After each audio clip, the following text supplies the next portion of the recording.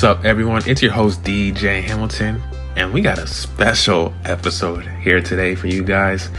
Interviewing my first ever head coach. In this special interview, I'm interviewing Clinton College men's basketball coach of the Golden Bears, Corey Sloan. We get into his upbringing in Florida, how he became a coach, his career, and more on this great interview where he dived deep into my questions. He even answered my questions better than I thought he would. So I really appreciate him coming on the show, and it was a great interview, and we had a great time.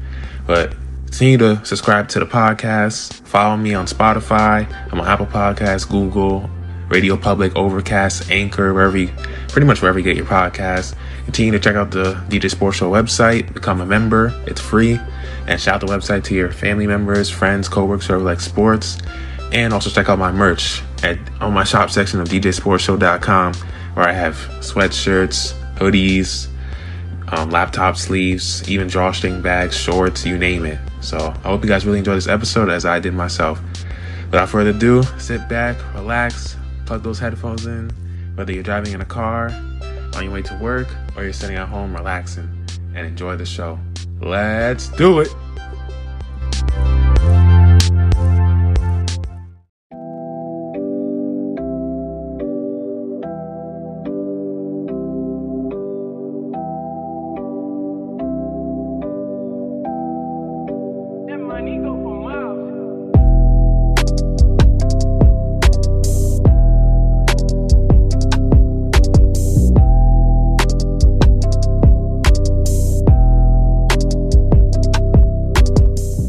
Hey, what's up, Corey?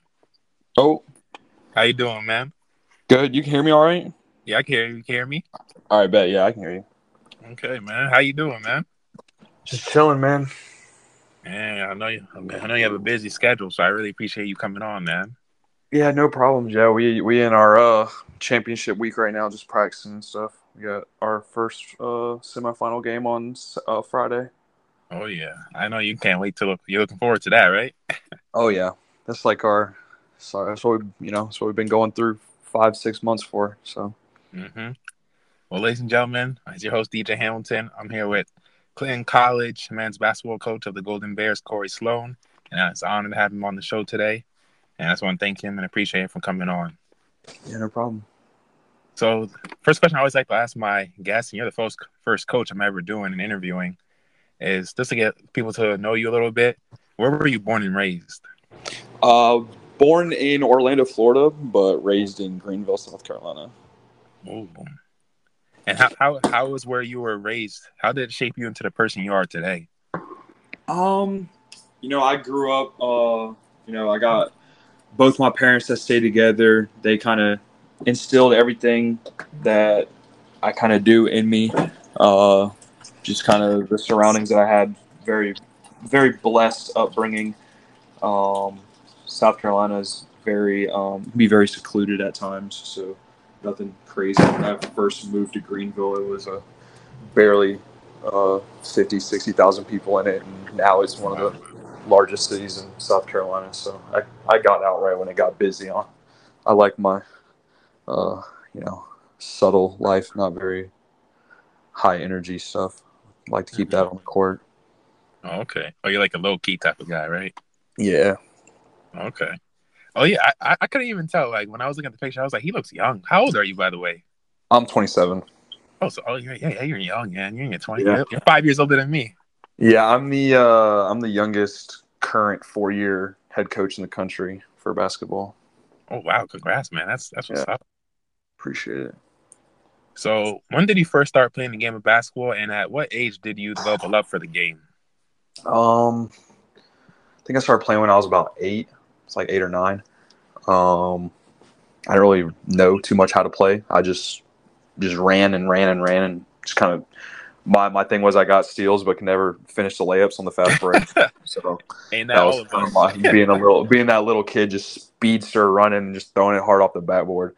But I would say probably around 6th, 7th grade probably be when I like fully dove into it, started playing AAU and stuff like that. So that was kind of when my whole full circle of it kind of came about.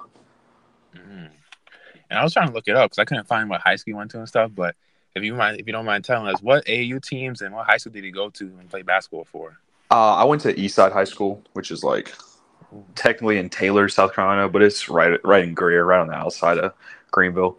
And then I played for a couple AU teams. Played for Celtics South, which I don't believe that they're a thing anymore. And then I played for I can't even remember what the name of it was. Something Phenom.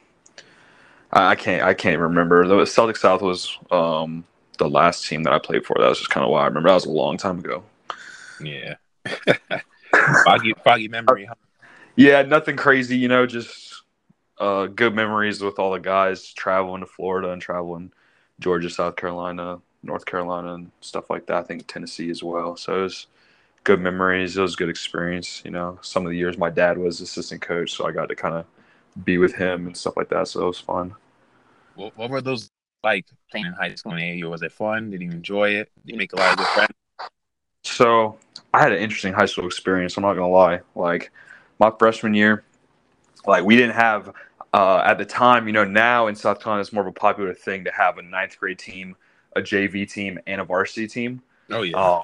But when I was there, like ninth grade teams, like they didn't exist. Like a couple schools had C teams, and they were those schools. They had 1,000+ people that went to them. Yep. So we didn't really have that. So my ninth grade year, I really had to bust my ass to get on that team. I'm gonna be honest. Like there's only 15 spots, and there was like 10 or 11 returners that were freshmen on the team last year. So like going into it, I basically knew there was only like 5 or 6 spots.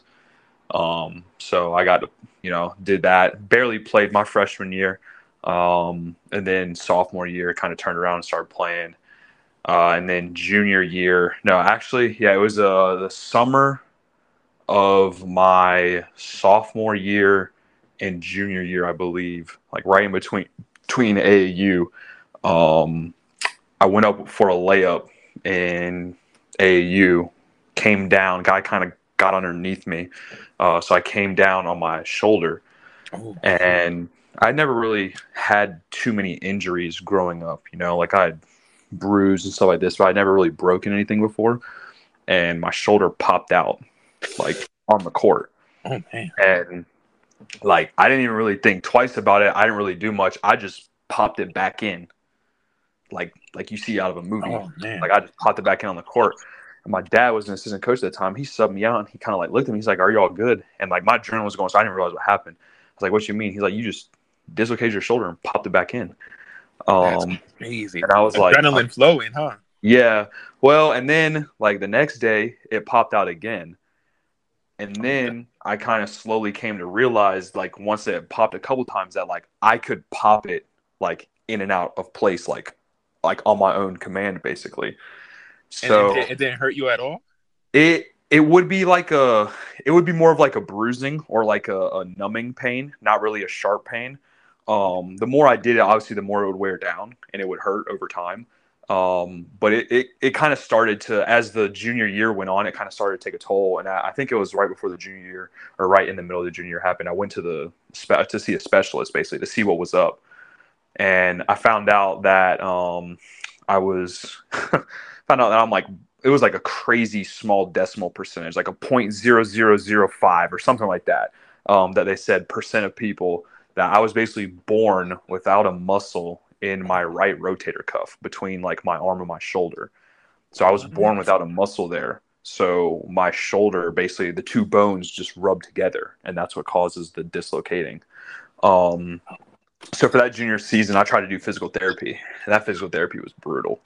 Like it's just different because there's no muscle there. So you're trying to build up muscle. So, I mean, I could never bench press. I could never do like arm bars. I could never, basically anything that was like a heavy strain on the shoulder, I couldn't do. Yeah. Push-ups, I could do like 5 or 10 at a time, maybe. But it would just put heavy pressure on the shoulder, and they're just physical. It physically was so weak that I just couldn't do it. And then it would start to have that sharp pain the more that I did it, because the bones would just be kind of like rubbing directly into each other. So senior year, decided not to play. Basically, the doc told me surgery and you're out 13 months, or you continue to do physical therapy and hope that you grow a muscle. and I was like already over physical therapy because it was just I just did not like it. So I just stopped playing. So I went through my whole senior year. I think I played like church ball that year. I still kind of played, but nothing crazy to where I'm not practicing once or twice a day. And then like kind of going into that year, I was, my mom, she was one of those parents, like, by freshman year, sophomore year of high school, she was like, you got to know where you're going, like where are you going to school? What are you doing? You got to have a plan. So I was like, I still want to be involved with basketball, but I can't play. Like you can't get recruited to go play basketball somewhere if you don't play basketball. Yeah. So I was like, all right, well, I got to figure out something else. And one of my dad's close friends at the time, he was really close with one of the assistant coaches that was at Winthrop University, which is in Rock Hill, South Carolina, right south of Charlotte. And he kind of was talking to him, just kind of seeing what gauging, and he kind of came back to my dad and was like, well, we got these things called like managers, basically like student manager, student assistant, student coach. You could call it all kinds of different things. And I was like, oh yeah, like that would be pretty cool. So I was trying to decide between a couple schools. And since I already basically was told like, hey, if you come here, as long as you do the right stuff and kind of fit in with everything, you can be a student manager here. Because I did stuff in the summer for them too, like leading up. So ended up doing that. And let me tell you, man, I didn't expect anything like at all from it. I just expect, because again, you go from a high school, especially South Carolina basketball, it's South Carolina basketball is not, I'm trying to see how to say this without hurting anyone's feelings. It's not the most competitive on an average. I'll say that. Obviously there's definitely some schools in South Carolina that are very competitive, but your average South Carolina team versus a lot of other states is not going to be able to compete at that level.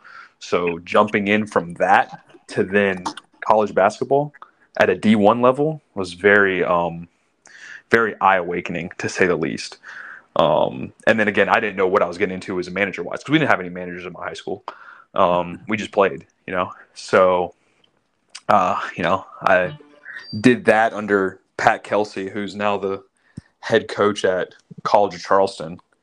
Okay. And that was it was an invaluable experience, like you can't put a price tag on that experience that I got. It was, the hours that were put in, the blood, sweat, tears, like all three, people use that quote, but when all three of those variables actually get added into the equation, it kind of creates something special. And that's exactly what it was. It was something special. I immediately was in with the group, and you're getting to travel to all these games. You got to do stuff. You got to pay your dues, but you get to go with the team. You get to eat with the team. You get gear. It was a very crazy experience. But then it was a very, drooling, if that's the right way to phrase it. The energy that it took to do it, you didn't really have time for much else. We joked around and said that it was sometimes harder to be a manager than it was to be a player, just simply because of all the things that you had to do, and we kind of took pride at Winthrop in being, what we labeled as some of the best managers in the country for Division I. And again, obviously our coaches are going to kind of say that, but we had coaches that knew a lot of other programs, and they would say like, you guys work harder than, a majority of other programs managers. And, we're an hour early to practice, or we stay an hour late to practice. You have your laundry day, you're making sure the players you're making sure you can cut out any preliminary problems that can get to the coach before they get to the coaches. Leave the serious problems to the coaches, but any type of, I can't find my shoes, I need a pickup from here, I need a drop off, I need this, I need that. Like, you're basically like catering to that. And you're kind of making sure that's your number one priority. So, you're getting everything ready for practice. You're making sure nothing's missing. You're making sure the coaches aren't forgetting anything. Because that's kind of like, you're like the infantry. You're like the first set of defense. At the end of the day, you don't want it to get back to the chief, the captain of the ship. So you're trying to make sure everyone's on their P's and Q's. And then you got to go through the practice, because, Pat Kelsey, man, I love him. He's intense, to say the least. And those practices would be crazy sometimes. I'll never forget one time I was up in, I don't know if you've ever been to the Winthrop Coliseum before, huge Coliseum, seats like I've never been. 6,500, gorgeous. Wow. Well, where we film, and that was kind of where one of my main duties, and I'll kind of get into that in a bit, but where we filmed was pretty high up, right? I mean, we're very elevated up, and I'm sitting up there. We had something called Exos Tech, which was basically a software that allowed us to clip and film practice. So you'd be filming, and then you'd be clipping every single little, like you'd be clipping the drills, you'd be clipping sets, plays, you'd be clipping all kinds of stuff. So you'd have probably like 250 to 350 clips in a single practice. So I'm up there clipping, going crazy up there, and I just remember Pat looking up at it, and I don't know what was going on. Something happened. I think someone forgot something, or the clock. I think maybe the clock went out because, and it's funny because now I can't stand it either. You never want the clock to go off. Mm-hmm. Unless he says that he wants the clock to go off, you never want that clock to go off. The clock, obviously, at the very beginning of practice will go off, but, drills, you're cutting it at like 4 seconds. You're cutting it at 5 seconds. You're cutting it at 7 seconds. And I guess one of the managers wasn't paying attention, talking to somebody. Clock goes off in the middle of him talking. And he starts yelling at them, and then he looks up at me, and he said, "Why don't you come on down here?" And, like, we all had to run. Like, the managers had to run. That's wild. In front of everyone. So that was, that's just like a snippet of, we're already doing all this shit for free. Mm-hmm. But then, like, the expectations are, okay, well, this is what we expect, and obviously you don't follow that. You're going to be treated like everyone else. You don't get to be pistol. So it was a very, very intense experience, but I mean, I loved it. And it was 3 years of that. And again, the team at Winthrop, I was also blessed. Pat Kelsey's phenomenal coach. We got the first year lost in the Big South Championship, second year lost in the Big South Championship, and then the third year we ended up winning. So my junior year, I got to experience March Madness for the first time as like a participant, not like a viewer.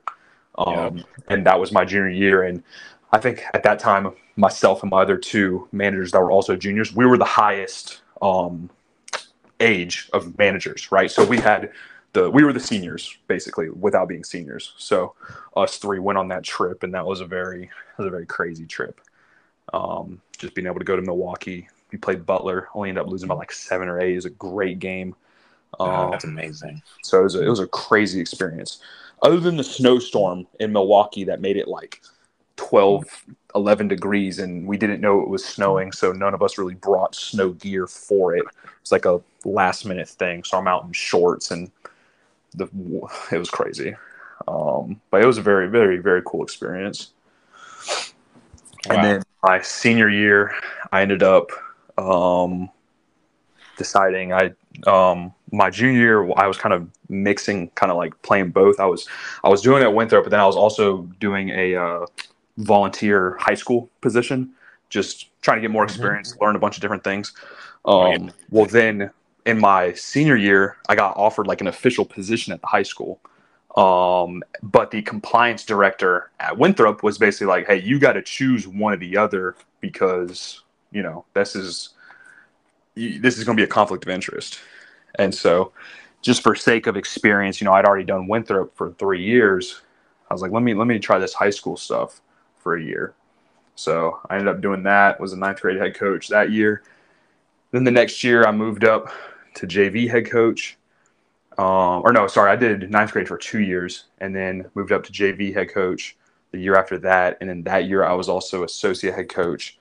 And then the following year I was only varsity associate head coach. And then that year our head coach retired, and, we had 3 very successful seasons. We had been a program that not really had been traditionally good. And, we had turned the program around. We had won back-to-back 20-win seasons. We making it the second round of playoffs basically every year. So I was like, man, like I should probably be at least in contention for this head job, Yeah. I'm not saying it should be mine, but I should at least, maybe the finalist. And the high school didn't even interview me. Wow. They said it would have been a waste of time because of my age, because they couldn't see them hiring someone for how old I am and for how, I guess, much inexperienced I was, which I kind of laughed at the time, especially now looking back at this, because then the year after that, COVID year, I went and my man that I'd known for a while, D. Frazier, he asked me if, I wanted to basically coach in college again. And I was like, man, I don't have any job right now. I can't sit here and say no. Like, of course I'll coach in college. So I did Clinton for a year as just an assistant. Halfway through, I got bumped to associate. And then this year, I was associate, and I think it was about September 7th or September 8th. I get a call from him one night. And he's like, hey, man, like, I just got a job offer from a D2. So I'm going to take that. So you're going to be in charge of everything. So a month before our first game, he dips out to Clark Atlanta for the associate head coaching job, and they make me interim for the year. So here we are. Wow, that's a great story, man. Whoa. Yeah. I can relate to you in some ways, like with the basketball, like having to prove yourself. Because I remember when I was in 8th grade, because I used to move a lot before my high school years. 8th grade, I was in 9 because I live here in New York. I had to prove that I could belong on the team. I was a new kid. Everybody was trying to know who I am, and I had to prove myself to the coach that I could play. And I was able to do that, and I ended up being one of the best players on the team. And we had a great season that year. And then same thing when I moved to Haverstraw, playing North Rockland High School, which is a big high school. And everybody was saying there's a lot of politics around here, Fieldstone, which was kind of true. And that made me kind of nervous for tryouts. But then I proved myself in the tryouts and I ended up playing all 3-4 years of high school on the North Rockland High School basketball team, JV. They had a freshman team too there, so I know what you mean. I feel like freshman JV and varsity has become more popular over the last couple of years, maybe because we play basketball. Basketball. The popularity of basketball has grown. Yeah, exponentially. Tenfold in the past 20 years, 15 years. So even in the past 10 years, it's gotten massive. So I definitely agree. It's more of a. I have some teams here in South Carolina that are like small schools that even have 9th grade teams. Just because they got so many guys that'll come out. I mean, I won't forget my first tryout in high school. There was like 60 something kids there. Yeah, mine too. There was like 60, 65 kids. I'm like, yo, I got to really put on if I really want to make this team. Yeah. Especially as a new kid. Like, I didn't go to the middle school there. Elementary, I didn't come up throughout. No coaches know you. Ranks. Like, nobody knows who I am. I got to really prove myself. And luckily, I was able to do that and stand out. And then the same thing. It's crazy how that works when you think about it that way too, man. It's like, one bad day can kind of, especially at that high school level of certain things, so one bad day can kind of affect the trajectory of what you're doing for almost the rest of your life, really. Because, especially if you're someone that has done it a lot, and now, one bad day, so it's a very interesting psychology, especially with tryouts and stuff. I remember when I was a high school coach, I hated tryouts. Like, that was the worst time of the year for me. Like I was always saying to my head coach, I was like, man, can we just skip this? Like, is there any way that we can skip this? Because, bro, like, when you sit there, you see all these kids working hard, doing everything, and then, like, at the end of the day, there's just people ahead of them that are just better than them, and like, you then have to tell them, like, okay, by the way, like, you're not going to be playing. Like, it's just a it's so hard to dream. It's a dream crushing thing, right? So that goes for all sports too. All sports. Yeah. Oh yeah. I mean, that's one of the hardest parts with high school athletics. That was definitely one of, like, I don't know physically, like, right now, especially with the position I'm in, I don't know if someone could pay me enough money to go back to high school sports, if I'm being honest with you. Yeah. Like, that is definitely, like, one of the factors, tryouts. But, like, one of the biggest factors has got to be parents. Like, I had some of the craziest experiences with parents in my 5 years at high school level. Like, just the sense of entitlement and just the politicking that is tried to be done on the sides and just all this stuff, and just, it is so crazy. And it's just like, especially for me, like, my dad just didn't do that. Like, he just let off. He would talk to me personally about it. Like, he wasn't trying to come to practice. He wasn't trying to become the best coach, the coach's best friend. He wasn't trying to throw little shots to get his son. Like, he just wasn't doing that. So then seeing like the other side of it, like being the one that's getting talked to, especially at the ninth grade level, like I'll never forget one of the years of my ninth grade. I think it was my first year when I was on ninth grade. It might have been it was actually my second year. Because I remember kind of telling him, like, this ain't my first rodeo, like when I had to sit down with him. But I was, I was 21, 22, and I'd still been playing basketball. So, because I still played, right? Especially with intramural like that. So in practice, I would play, right? Like I would try to demonstrate exactly what I wanted by showing them, like physically showing them. I'll never forget, like one of the times, like one of my kids, like egos got hurt, and I like ripped him or blocked him, or I did something where he kind of felt like, that like small sense of shame. So I'm jumping up the court, and he runs behind me, and he full on tries to trip me, like on purpose. That's like, crazy. And again, like, bro, like I've been in the game, right? I've had that happen to me as a player, right? So like I know exactly what it's like. I'm not saying like I've ever tried to trip anyone on purpose, but like I've seen it before, right? But like seeing it come from like a player versus a coach, I like grabbed the ball, like completely traveled, I just picked up a ball, stop, and told him to get out of practice. And then basically kind of like told him, because my coach always let me know, like, you have the ultimate say, stuff like that. I said, that has no place for here. You can go home and you can turn your jersey into me, and we'll see you next year. And his dad like met me in the office after practice. And wow, he was like he full on was trying to say that his son didn't do it. I'm like, bro, I was there. Like, I'm the one that got done to. Yeah, it happened to you. And he was like, nah, like you were dribbling, you weren't paying attention, like you probably thought it was just something else, and like all this. And I'm just like, no, like, I know. That's delusional. So it was very, very interesting. Especially going through that, because parents will just say whatever, man. They love their kids so much, they'll try to make sure that they can get the best out of them, and they'll cross crazy lines to do it. Yeah. Definitely glad I'm out of that spot. Oh yeah, and I can also relate to you with the injury part, because I remember I did track and basketball in high school. So I remember my sophomore year, similar to you, and then my sophomore year, literally the last day of sophomore year, we're chilling in gym. This last day, we're all chilling. They said, "Oh, you guys can go shoot around, play basketball." Me and my friends tried to play a little 21. I do it, man.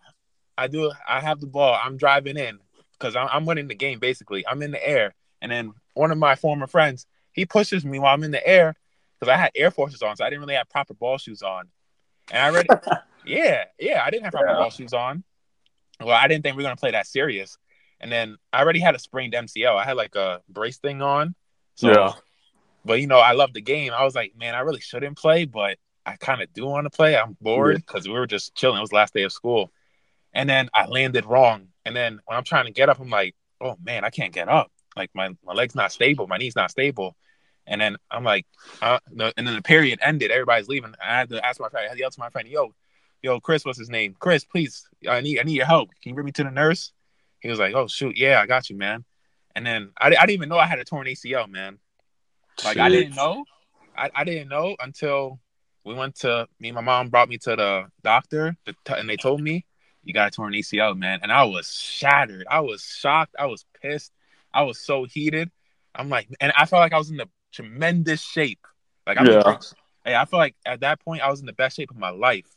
Like, I was just coming off trap. I was bouncy. Everything. My game was sharp. Everything. I was looking forward to my junior year playing varsity, and then to have this happen, I was crushed. I was like, man, this could have been avoided if I would have just sat down. But at the same time, my knee already, but it was on the side of my knee. It wasn't in the middle. And to this day, I had to learn how to walk again. It was the worst pain of my life. When I woke up from that surgery, I felt like my knee was bleeding, there's blood dripping out, even though it wasn't. It was painful. It took me a month to learn how to walk again. Therapy was annoying. Eventually, I said, I don't want to go to therapy anymore. I said, Mom, I'll do the stretches at home, which I did because I was motivated internally. And I just did workouts at home because I didn't want to have to go to therapy. And I was in high school. I already had enough homework to deal with and stuff, especially my junior year. Junior year is like the most important year of high school, especially getting ready for college and stuff. That's the most important year. And I really focused on my grades that year, and I did really good. But man, missing that year of basketball, and I ended up stopped doing track because I was like, the demand of track, because I said I'm gonna give up track because I love basketball more, and it's a 5-player sport. At least my knee doesn't have to do all the demand on myself. I got 4 other players to help me. In track, there's so much demand on my knee, all that running that quick, because my knee will get sore when I stood up for too long, or if I ran too hard or something, and it's all on you. So I was like, you know what? I got to give up track, man. Yeah, it's tough. Yeah, I was just like, bro, I was so pissed. And then senior year comes, I'm ready. I'm hyped for a basketball season. Few games into the season, I'm like, I could barely even practice. The sharp pains in my knee I'm feeling, running, doing the suicides and all that. I told the coach I can't do it anymore. I was like, it's too painful, and it really hurt me. I was like, I physically can't do it. Like every day, I never had, because before it was easy for me. I was able to run easily, no pain. I was in great shape. I always made sure I was in great shape before basketball season, stay in shape all year round. But I was like, it's just wearing on me mentally. Like I can't do it. It's mentally hurting me, and physically as well. Yeah. Yeah, like I can't imagine what it is going through a separated shoulder and then having it pop back in and out multiple times. Oh, it's crazy. I could still pop it today if I really wanted to, but Goodness. I don't. I'm not trying to hurt myself. Yeah, so we kind of have similarities in that way. But the next question I have for you is, how has the game of basketball helped be a metaphor for you of life? It's a good question. Got him there. He said, My whole thing is, especially I kind of adopted it in college. I'm a very in the moment person. Try to, I'm definitely I wouldn't say I'm an over positive person, but I'm gonna try to remain as positive as possible, and just I kind of use basketball as a medium to kind of get my guys to understand, especially at the level that I'm at, that the stuff that you do, no matter what avenue it is, can translate to everything. I don't ask very much of my guys, if I'm gonna be honest, but the 3 simple things of, show up on time, listen when someone's talking, and making sure that the energy is always good energy. And that's just basically those very simple, but very hard at the same time, 3 things. And it's just very moving for them to kind of get them to understand, hey, well, if I can do this, then, it's something as simple as, oh, well, I'm on time for a 6 a.m. workout. I can be on time to my 7:30 game for my son in 15 years, and those experiences in the future, as much preparation as you can get for them in the moment, can change the course of your life, and trying to get them to understand, trying to get myself to understand too, that, everything can just fade away, right? It's almost a sense of what I kind of talked about with one of my really, really good friends in college is like, at the end of the day, like everything is nothing and nothing is everything. And it's a very like kind of sit there, you kind of like, wait, what? But when you sit there and think about it, like, everything that you have can just instantly go away. But at the same time, like everything you have doesn't mean anything. But in the vice of it, you got to take pride and have almost like a sense of not entitlement, but appreciation for what you do have, and kind of living with that chip on your shoulder, but also kind of whatever you can onto others. So it's a very complex way of looking at things when you think about it. But trying to get them to understand and trying to get myself to understand is always the goal, because you can't sit there and always be worried about everything, right? Yeah. Nothing matters except just you living your life happy. No matter what you're doing, just be happy.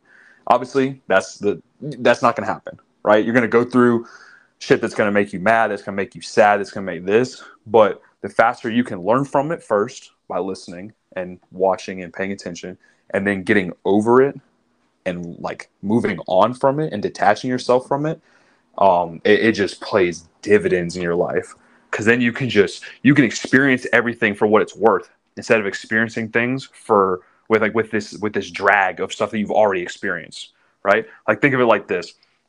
Let's say you're going somewhere you've never been before. It's supposed to be an exciting thing, but the night before, you and your girlfriend got into it, right? Are you gonna approach the day with worrying about all that, with thinking about all that, or did you do what you're supposed to do and close it out? However the outcome was, but did you close it out so that you can attack the day in the moment and actually get the day for what it's worth instead of get the day for what yesterday was worth? So just kind of trying to use basketball in that sense, because bro, like this year, man, we just got off before this week. We had, I think it was like we had like 9 games in 14 or 15 days or something crazy like that. And you don't have time to worry about the game before. You don't have time to worry about the practice before. You don't have time to worry about the travel before, all that. All you have to do is be, okay, next game. Okay, day off, take care of my body. Okay, next day, game. And the ability to kind of shake off things is not really talked about, but it's a very valuable thing to have in your whole entire life for literally everything. You kind of can make yourself almost like a fake iron armor around your body that'll just protect you from shit that you just never really thought of or kind of expected. So, I think that's kind of played a massive dividend in our success that we've had, is just kind of trying to attack the day like it's a new day. And go from there, One thing I love about sports, like the metaphor of sports, just anything in life, you get out what you put in, like simple as that. And then also, I feel like I love sports too, because it teaches you how to communicate with people of different backgrounds, personalities. It's just like when you go into work every day or school, you have to learn how to deal with different people and different personalities. And that's what I love about it. Yep. And then also, like, just like in life with sports, not every day you're going to have peaks and valleys. You're going to have some great stretches in life and sports where you're on a hot streak or something. And then you're going to have bad stretches where you're struggling, just like in life as well. It's all, how do you react to it? Are you going to sink or are you going to swim? That's how I look at it. Yeah. Trying to get everyone on that same page is definitely, not the easiest task. And then trying to also understand, like, and especially it translates in life, just like sports, like you can't let the minority affect the majority, no matter what. Right. That's kind of like my thing. So you can't be moving and grooving, doing good, and then have someone else that's not doing so well. You can help them. Like I always preach, you can lead them to the water, but you can't force them to drink it. So as long as you do your duty of lead them to the water, you can't sit there and have them saying like, oh, well, the water might be bad. It might not taste good. It might be poisoned. Whatever the excuse is, you can't let that affect what you're doing. You just get them there. You did your job. Continue to move on. So it's just kind of playing that, and that goes for everything in life. That goes for the work atmosphere, the sport atmosphere, your home atmosphere. It's just everything. And also with sports, like it teaches you, just like in life, when a bad play happens or something bad happens in life, you got to keep moving. You can't just keep sitting there in the play, because things keep going, time keeps going, the play keeps going, and that's one thing. Especially like, say you're going through a breakup, you can't just sit there and just not do what you have to do, your daily stuff. You got to keep going, keep pushing, because time doesn't stop for anybody. No play is going to stop for any player. You just got to keep going, keep pushing. Yeah, I'll fight through it. The next question I have for you is, what made you want to become a coach? So, growing up, my parents were very, trying to see how to word this. They're very helpful people, I'll have memories of some of my guys that were on my AU teams who grew up in some really, really nasty places that I would never want any part of something that I love to grow up in, but they did it, and it shaped them into great human beings that they are now. But my parents would, I would have those kids over at my house sometimes, spend the night. My parents would be helping them out as much as they could, helping them out with life advice, helping them out with personal things, stuff like that. And just kind of doing that across the board, right? Just help. Like my mom was a kindergarten or a preschool teacher, and she was a social worker. So just trying to figure out a way to help people, but also doing it with passion, because you can help people, but if you're stagnant in it, it becomes this. You're not doing it to the full capacity. You know, you're not doing it to however much you can fully do it for, and the capacity that you can. So I love basketball. I love sports. I figured, you know, coaching, I can have that be a way to help people in whatever it is, whatever shape it is, however it is. And then, you know, I'm also having fun with it. It's not like I'm showing up to work miserable, you know. Like, well, I'll use this analogy, right? Don't get me wrong, teachers, man, great people, brave people, right? They do stuff I would never want to do. They help people. But would I ever go through having to sit in that classroom, dealing with all those kids, dealing with all those parents, dealing with that? No, there's no way. So just trying to find that happy place where you can also help people. That's kind of why I do what I do. Yeah, for a teacher, man. Same thing with a coach, but teach to a higher degree. You got to have extreme patience. Oh, yeah. Extreme. And it doesn't matter what age group you're dealing with, because each age group has its ups and downs. Yep. Like little kids, you're going to deal with crying, whining, all that. And then when you're dealing with high school kids, you're going to deal with talking back, all that stuff, because you're going to be dealing with a lot of people with different backgrounds, different cultures, personalities, different upbringings. And you got to be ready for that. Yep, exactly. And just like the same thing with coaching, like you just have to know how to deal with it. And speaking of coaching, just like you were saying before, so you were an undergraduate manager at Winthrop University men's program, a video coordinator for the freshman boys at Northwestern High School as well. No, I was just a ninth grade coach at Northwestern. I was a video coordinator my junior year at Winthrop. Yeah. Yep. And then you also 2 seasons as the coach at Northwestern. You helped them become the best team in the region, including helping them win 23 games. And you guys won the regional title in 2019. So how did all these experiences help you for where you currently are now? And what was it like to be so new in the business of coaching and all that, and yet achieve so much success in such a short period of time? You know, at the end of the day, no matter what you do, you got to be a sponge, right? And that's like kind of like what I was talking about earlier with how like small moments can kind of alter the course. If you can capture the moments and be in the moment, then it'll do dividends for you. So it started at Winthrop, right? Yeah. I mean, that program there was successful, like massively. I mean, in my 3 years that I was there, I think we won almost 65 games in 3 years. And it was 3 championship appearances. 1 we won. So, like, I was absorbing that every day. I was in that winning environment, winning culture. I saw, it's not like you can't just, like, it is one of the biggest travesties of life to be in that situation and then not learn and absorb and get something from it.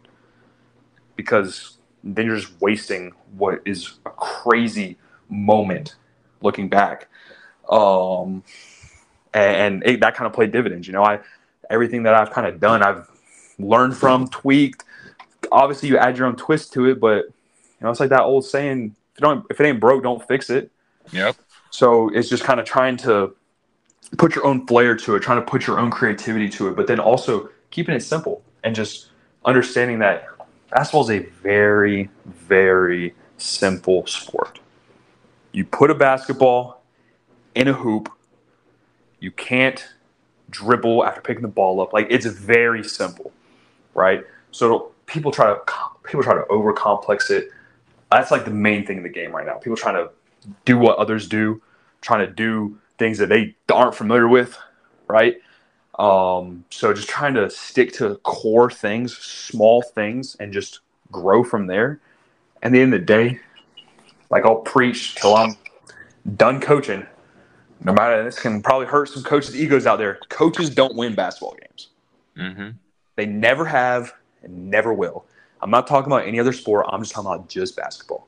Coaches don't win basketball games. The players win basketball games. That's so true. So it's more like, especially my experience this year, you're more managing players than coaching. Obviously, the coaching's there. It's not like you're never going to coach, but you're managing the players. You're making sure that the culture is there, that the environment is positive, it's successful, they get stuff out of it, right? But then at the same time, they're having fun. They're enjoying it. They're not burdened by it, you know? There's discipline, but there's not over discipline. So it's just trying to get that understanding, and I've just kind of seen it throughout my years and kind of going through what has, and again, it's always worked.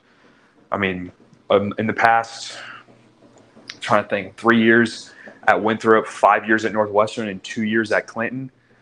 So what is that? That's 10 years, right? I think I was just 10 years. Yep. In 10 years, I probably had 6 or 7 20-win seasons, maybe 7 or 8. So it's like you can't. People think they're smarter than they are, right? You just absorb and re-put it out there in your own flair and your own twist, and then making sure that your workers, your players, your people that are doing all the tasks, that are in charge of everything, they're on the same page. They're being successful. They're doing what they're supposed to do. They're not letting things distract them. They're staying on course. They're buying in, right? Because it's like a trend. It's like a river effect. The very first thing is the players have to like you. Yep. The very first thing. And there's people out there that'll preach up and down, my players, they don't have to like me. Well, if they don't like you, 9 times out of 10, they're not going to play the best. Nope. And then if they don't respect you, they're not going to listen to you when, like, the times matter. They're not going to listen to you all the time. They might listen to you. They're going to have selective hearing, right? And then if they're not listening to you, they're having selective hearing, then they're not going to trust you. They're not going to trust what you're saying. They're not going to trust that you're doing things, right? So fighting for them and then getting them to like you, that's likability is one of the most undervalued things, right? And again, college basketball is interesting because this is where it's kind of different from high school. And this is kind of what I learned, right? The head coach doesn't always have to be liked, but you can't have a whole coaching staff and have a player not like anyone on the coaching staff. Oh yeah, that's true. Then they're just not going to enjoy their time. So you may have a player that, he may not, he respects you, he listens to you, but he might like an assistant.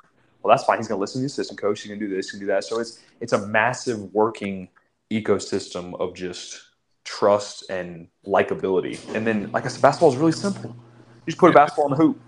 Mm-hmm. That's it. And just try to stop the other team from scoring. Yep. You just play. You got 30 seconds just to prevent the other team from scoring. So it was very, interesting. A lot of my offensive stuff I got in my time at Winthrop, and then a lot of my defensive stuff I got in my time at high school. Because while I was at Northwestern, we were probably one of the no one wanted to go up against us in terms of defense, except for those, the few heavy hitters that just, they were miles ahead of everyone. But your average team, they weren't one. They sucked their teeth. They were rolling their eyes. We pressed the whole game. We played 94 feet. We were up in your face, trapping. It was just miserable. Oh, old school style. It was a miserable 32 minutes. I'm going to be honest. Man. And, my guy, who's now the head coach at Great Falls, who was always our defensive guy, he kind of instilled the most simple concept of pressure burst pipes, right? Pressure burst pipes, imagine what it can do to the human body. That is, wow, that's amazing. So it's like, and so then, especially this year, when we've played some of these, then pressure is kind of pulled into a massive thing for some of our D2 wins that we've had this year. And it's kind of what I preach. When we play these games, we're not supposed to win, right? We're supposed to beat our teams in our division, right? But we play these NAIAs and these D2s and these D1s. We're not supposed to beat them. No one's betting on us to win the game. So what I'm saying to them, if you get out early and you stun them, you're going to put pressure on them. And then you're going to kind of see what kind of person they are. And that pressure, man, I mean, it's like in our D2 games that we had in the Virgin Islands, both those games, we went up a crazy amount. And that pressure, just that fear, just all those emotions that come with the pressure, it's overwhelming. And it can affect people. And then it affects how they play. It affects their decision-making. It affects everything. It's the best form of defense. Yep. Because at the end of the day, at the end of the day, good defense is better than good offense. Oh, yeah. But better offense is always better than better defense. Mm-hmm. It's like they always say on the NBA, and they're doing the broadcast, great offense beats great defense any day. Oh, always. Yeah, you could. I mean, how many times have you been in a basketball setting where someone's like, "Oh, that's great defense," and then they hit a shot in front of you? Mm-hmm. Like, you can't block everything. You know, a jab, fade, all that stuff there's stuff that's physically unguardable, and there's the guys are hitting, and but at the end of the day, what there's not a lot of is there's not a lot of people that are built for high pressure situations. So when you're playing defense and that pressure's on you, it's over. It's different. It's a different setting. So we tried our best we can in all our games. Sometimes it doesn't work. Sometimes it does work. It's kind of hard for us though, because my thing on offense is fast, play, right? My thing is, bro, I'm coaching, right? I'm watching. I'm not playing. I'm watching. I'm not trying to watch boring basketball. Yeah. My games will never be a 40-40 score, 50-50, 60-60. I'm just not watching that. Like I can't. I get no enjoyment out of that. So we're averaging like over 100 possessions a game right now, probably, if not a little bit less. And it's like it's hard to keep up that level of defense for 40 minutes while also maintaining that high level of offense. So we've kind of been adapting, kind of doing different things. But at the end of the day, if you got guys that show up and no one can guard them, they become almost in a sense of you have a team that's faster than everyone, but that can also shoot threes. Well, you can't zone them because they're going to hit threes on you. And then you play man-to-man, you got to do this or that. So there's different ways that you can guard, but we've had a very high level of success with the way we've played. So it's been a very, very interesting year. And I know your experience as a video coordinator. I know now that you're a coach, I know that experience definitely helped you learn how to chop up and break down film. Like definitely. Oh yeah. I mean, I'm gonna be honest. That experience gave me more insight on a lot of things, right? I mean, there's a lot of coaches that I can tell. It's crazy. I can tell who watches film and who doesn't watch film when we play teams. And it's like being able to learn how to break down games, being able to learn how to read things and watch things and adapt. That's where coaching can kind of go into effect, right? That's where coaching is a small piece of the pie, but at the end of the day, it is a piece of the pie. So it's kind of being able to flip a thing on a dime, being able to adjust stuff like that. Learning all that while I was at Winthrop was definitely a very, very beneficial thing for coaching. Oh yeah, for sure. So with all your success, you're now doing a great job as the Clinton College Golden Bears men's basketball interim head coach, where you guys currently stand at 21 overall. You're 6-0 in the conference and undefeated at 12-0. And last time I checked, you guys were 5th in the USCAA standings. I don't know if that's changed, but did you expect this type of success when you first became the interim head coach? So yeah, so before I go into that, we were in the USCAA last year. And this year now we're in the NCCAA. So we kind of moved to like a whole different new thing this year, which is a way more competitive. Our final polls came out for the regular season and they had us at 8th. And it's very interesting how they do it based off of basically a point per game percentage, and it's some massive equation in order to get your points. It's based on who you play and all this stuff. So going into it, that's always a tough question, right? Because as a coach, you always want to have that confidence of, hey, this is going to be a good year. You always want to have that mindset. Oh, yeah, for sure. We only had 5 returners from last year from a very successful team. And then we had 5 returners. We had 10 new guys, basically. So, going into it, I mean, you get a feel for the team after a couple days or a couple weeks and stuff like that. So I knew right off the bat that the team was something special, but I could also tell that it had its chinks in its armor that needed to be worked on in order to maintain its success. But at the same time, the guy before me, he scheduled a crazy schedule, right? Like our first. Like we're 20-1, but we also played a bunch of exhibition games, which don't count on the record. They're just kind of, our test and trial and error games. And those were against our D1s and D2s and stuff like that. So I think if you count those games, we're like 20-8, I think, of all the games. But my first semester, you're trying to keep things together. You're losing over, like, yes, it doesn't count, but it still plays a toll, right? You're losing over and over and over again. And some of the games you're losing by 20 points, losing by 30 points. And then for us, we're in a crazy situation where because our school gets out so early, like our school is done November, I want to say like November 19th or November 21st or something like that, somewhere around there. We were done. Everyone goes home. So then we don't come back, and our first game is on December 29th. So all my guys were gone November 22nd to December 26th. It's like 36 days or something like that. They're gone. Yeah, no practice. Obviously they're doing their own basketball stuff, but no team stuff. So, as a coach, you got to sit there and kind of got to cross your fingers and hope that they come everybody stays back. in shape. Yeah, everyone stays in shape is the first thing. Obviously, you're going to get back and people are going to kind of be out of shape.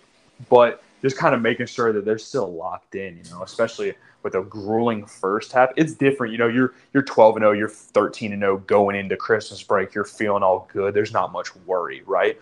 But again, it's a very mental sport too. So you go on that break and you haven't won too many games and you're on a losing streak. Technically not, but on the court you've lost games in a row. It's like, okay, well, are we going to come back with a good mindset or a bad mindset? And our guys just came back with a very strong mindset, and I kind of tried to reinforce that. Hey, we're playing all these teams in this first semester. When we play in the second semester, it's going to be night and day. It's kind of like, I don't know how familiar you are with some of the pre-workout that Curry does, but I've seen some of them. It's insane. He'll come out, right? He'll do his 2-ball drill, and then he'll start shooting, right? He'll do his form shooting, but then he starts pulling from deep, like half court, right? And again, yeah, it's Curry. He'll make some and stuff like that, but the point to shoot from out there, it isn't to make them. Mm-hmm. The point is to get warmed up, to get a feel for it, because then once you're shooting out there and then you go to shoot a regular three, it's a layup. It's a layup. It is way easier. When you go to shoot a free throw after shooting a bunch of threes, it's way easier. That's why normally people that are really good three-point shooters are phenomenal free throw shooters. Yep. So it's kind of that same thing. When you sit there and you play your games from half court constantly to then you go into your games that are free throws, it's a night and day experience. And, it's like I said, let me pull this up real quick, because I have from our NCCA, I just had to submit all our stuff. So I have a lot of the stats for us this year, and it's kind of crazy. I'm not gonna lie, when you kind of sit there and think about it. It's our first year in the conference, so just being able to do this. I mean, we're number one in offense in the NCCAA. We average 110.8 points per game. Oh yeah, I saw that when I looked on the website. I was like, "Yo, this team's offense got the number one scoring margin in the NCCA. We average beating teams by 26. Number 2 field goal percentage, number 1 3-point percentage, number 5 free throw percentage, and then on top of all that, we're number 1 in rebounding and number 3 in assists. So it's like it's just been a crazy second semester. Of due diligence. I mean, at one point we were on like a 15 or 16 game winning streak in the second semester before we lost to UVA Wise at UVA Wise against a D2. It was a really good game. We just couldn't hold it through at the end. But it's been a very, very successful year. And again, it's kind of hard to gauge, but you kind of want to be hopeful. Did I think we would be number 1 in offense, number 1 in scoring margin, number 1 in rebounding, all those? No. Oh, no. No, I did not think that. I mean, I thought our offense was going to be good. I'm going to be honest. I thought our offense was going to be worse and our defense was going to be better. But in turn, it kind of was flipped. Our offense was way better than I thought it would be. And then our defense still needs some work. Yes. But, again, defense is a hard thing to gauge because most people gauge defense off how many points you give up. Yep. Well, when we score 110 a game, we are going to give up 90. Like, Yeah. You're not going to beat every team by 40 and then have them average 70 points a game. So it's like we do a lot of things well on defense, but then obviously there's some things that we're not the best at. But obviously teams are going to score on us because we're giving them almost 20 or 30 more possessions than they average against other teams. So yeah. When I was looking at the website, I saw you guys averaging over 50 rebounds per game. I'm like, geez. yeah. I'm like, they really pound the glass. They crash the glass. Like, Yeah. no wonder they get second chance opportunities to score 110 points per game. Yeah, we definitely take pride. That paint is ours. You know, that's our message going in every game. It's like no one is controlling that except us. We're controlling glass. We're controlling paint. We're making them pack it in to try to control it, and then we spread it out. Because again, teams will try to control the paint on us, which then will leave wide open shots and wide open lanes. So, but at the end of the day, you got to be able to slow us down, and that too. Yeah, that's definitely a lot easier said than done. Some teams try to press us. Some teams try to zone us. They try to do all kinds of things, but it's tough when we have the speed and the athleticism and then the culture that we have of it's not like the speed and the athleticism is just there. It's a taught thing. You know, every day in practice, it's ball up the court, ball up the court, ball up the court. Couldn't tell you the last time in practice, except if we're doing like a full court thing where there's 30 seconds on the shot clock. Everything we do is 20 seconds on the shot clock. Why? Because it'll speed you up. In a game sense, you'll have an extra 10 seconds. Yep. So I told my guys the other day, and some of them were arguing with me and stuff, and I literally looked at them. I said, I genuinely do not think that we've gotten a single shot clock violation the entire season. Wow. That's hard to do. Yeah. But then on the reverse of it, it's like I think we've almost gotten a technical in every game we've played. So it's been a very, very crazy, like statistical anomaly year because there's a lot of passion on our team. It's one of the most passionate programs I've been around, and they like to show it. You know, they got a chip on their shoulder, and they're very vocal, and sometimes that loudness comes across as arrogance or cockiness when they're just passionate about what they're doing. So I think on average, I get about 2 or 3 bench warnings a game of guys on the court cheering, celebrating, stuff like that. It's a very lively bench. I know that if my bench isn't live, we're losing the game. Oh yeah. So it's constantly having to try to tell them to sit down, get off the court, stuff like that. And similar to like the Memphis Grizzlies. The refs know by now, but like they still will come into the game telling our captains, "Yo, can you chill up off the court today? Like let's not be all over the court." Yeah. So speaking of such great success, you guys also defeated the Edward Warder Tigers, a D2 team, 105-80 early in the season at the USVI Classic HBCU first consolation round. How did that victory help boost your guys' overall confidence in your abilities as a team? Because you guys are D3 team, right? We're not even D3. Technically, we're below D3. Technically, so that's even better. I would say if you're like kind of you got D1, D2, and then you got NAIA kind of in there, and then D3, and then you have NCCAA. So that makes that accomplishment even better. Oh yeah, I mean the first round of that tournament, we got short stick of the draw. We drew West Virginia State, who at the time was the number 19 D2 team in the country. They were like 16-0. I think they're now the number 7 or number 8 D2 team in the country. And we're again, I'm trying to have a good time. It's the Virgin Islands. I'm trying to win, but I'm trying not to let very moment person, right? I'm not trying to let things, not worrying about playing them, but at the same time, I'm not like trying to have our game affect my time there because I've never been to the Virgin Islands before.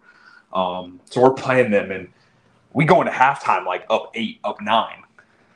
And I'm just kind of looking at my assistant coach like, bro, we've had 2 practices in the past 35 days. What is going on right now? Like, if you tell any coach, like, hey, this is a far, far, far on paper less talented team that is, like, beating them with 3 practices in the past month and a half, they're looking at you like you're crazy. Like, no way. And so then we kind of stuck it through. And then the very, very beginning of our like second to last meet time, I was around the 9-minute part. They kind of the tide kind of got swung a little bit. And then it was a back and forth game. And it kind of got into the thick of it. And they were hitting shots and we weren't. And we ended up losing by 3. But that team ended up beating every other team. D2s, they ended up beating every other team by 25, 30 points. That was there. So we kind of said the first round game was our championship game. But then we played that game to then go and play Edward Waters, which is 2 completely different teams. Again, it's like you're shooting your long 3 versus shooting a free throw. Yep. So they just came out with a crazy amount of confidence because they thought, that they should have won the game. They felt like they were the better team, which for majority of the game we were the better team, but we just couldn't close it. Well, they were pissed, and then they let that kind of flow into the game. And I mean, at the first bit, we went up like 20 in the first half against Edward Waters, and we just never really looked back. And then it was funny because Virginia State lost, and they didn't want to play anymore. So they were supposed to play Kentucky State, which is a really good SIAC team in D2. And so we played them. And, again, not supposed to win that game. First half, we're up like 15-16, just doing everything that we're supposed to be doing right. So we ended up winning back-to-back D2 games. First D2 win in school history.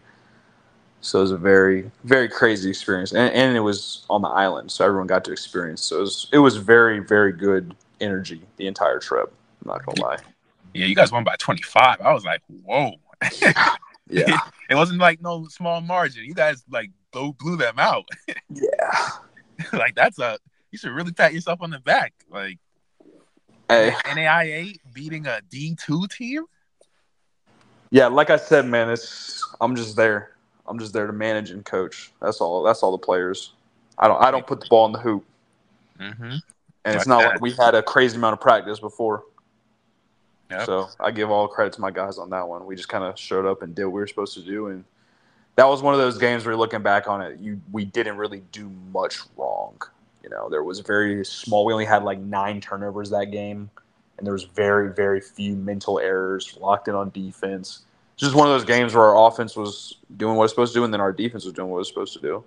Mm-hmm. So and that equals a crazy, crazy amount of success. Yep. Respect, man. So behind every team, like you said, is a great coach, but also great players. Who are some players you want to shout out, and who have helped you guys get to this point? Man. Because every great team, you have great players, and everybody so this is tough, right? Because this is kind of where my kind of coaching philosophy that I kind of have adopted. How I was talking about earlier with you have your own twist on things. This is kind of where my own coaching philosophy kind of plays into effect. I'm gonna be honest. Our team is not a traditional team. Mm-hmm. What I mean by that is typically your 1 through 5 is drastically better than your 5 through 10, and then your 5 through 10 is drastically better than your 10 through 15.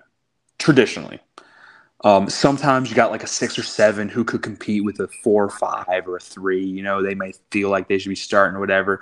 Same thing. Sometimes you have like a 15 or 14 that feels like they can be with like a 9 or a 10. Yeah. But I got 13 guys that are, it's a very, very small margin of difference. I think I got 5 or 6 guys averaging double digits right now. Whoa. So I can pinpoint out some that are doing things that are just crazy. Like I got a freshman guard whose number 1 is Jeremiah Anderson. He's averaging like almost 18 points a game. He's our second leading scorer on our team. Yep. But special thing about him is he is currently number 1 in NCCAA in field goal percentage, and he's a point guard. He shoots the ball at 71%. That's ludicrous. So That's he doesn't take very many threes, but his 3-point percentage is not bad. He just is so fast and so crafty. Just not very many people have been able to guard him. I mean, he just get to the rim. He's our paint manager. He's the guy that orchestrates all of it down there, and he's a 6'2", 6'3" point guard. So he kind of he can do a little bit of everything.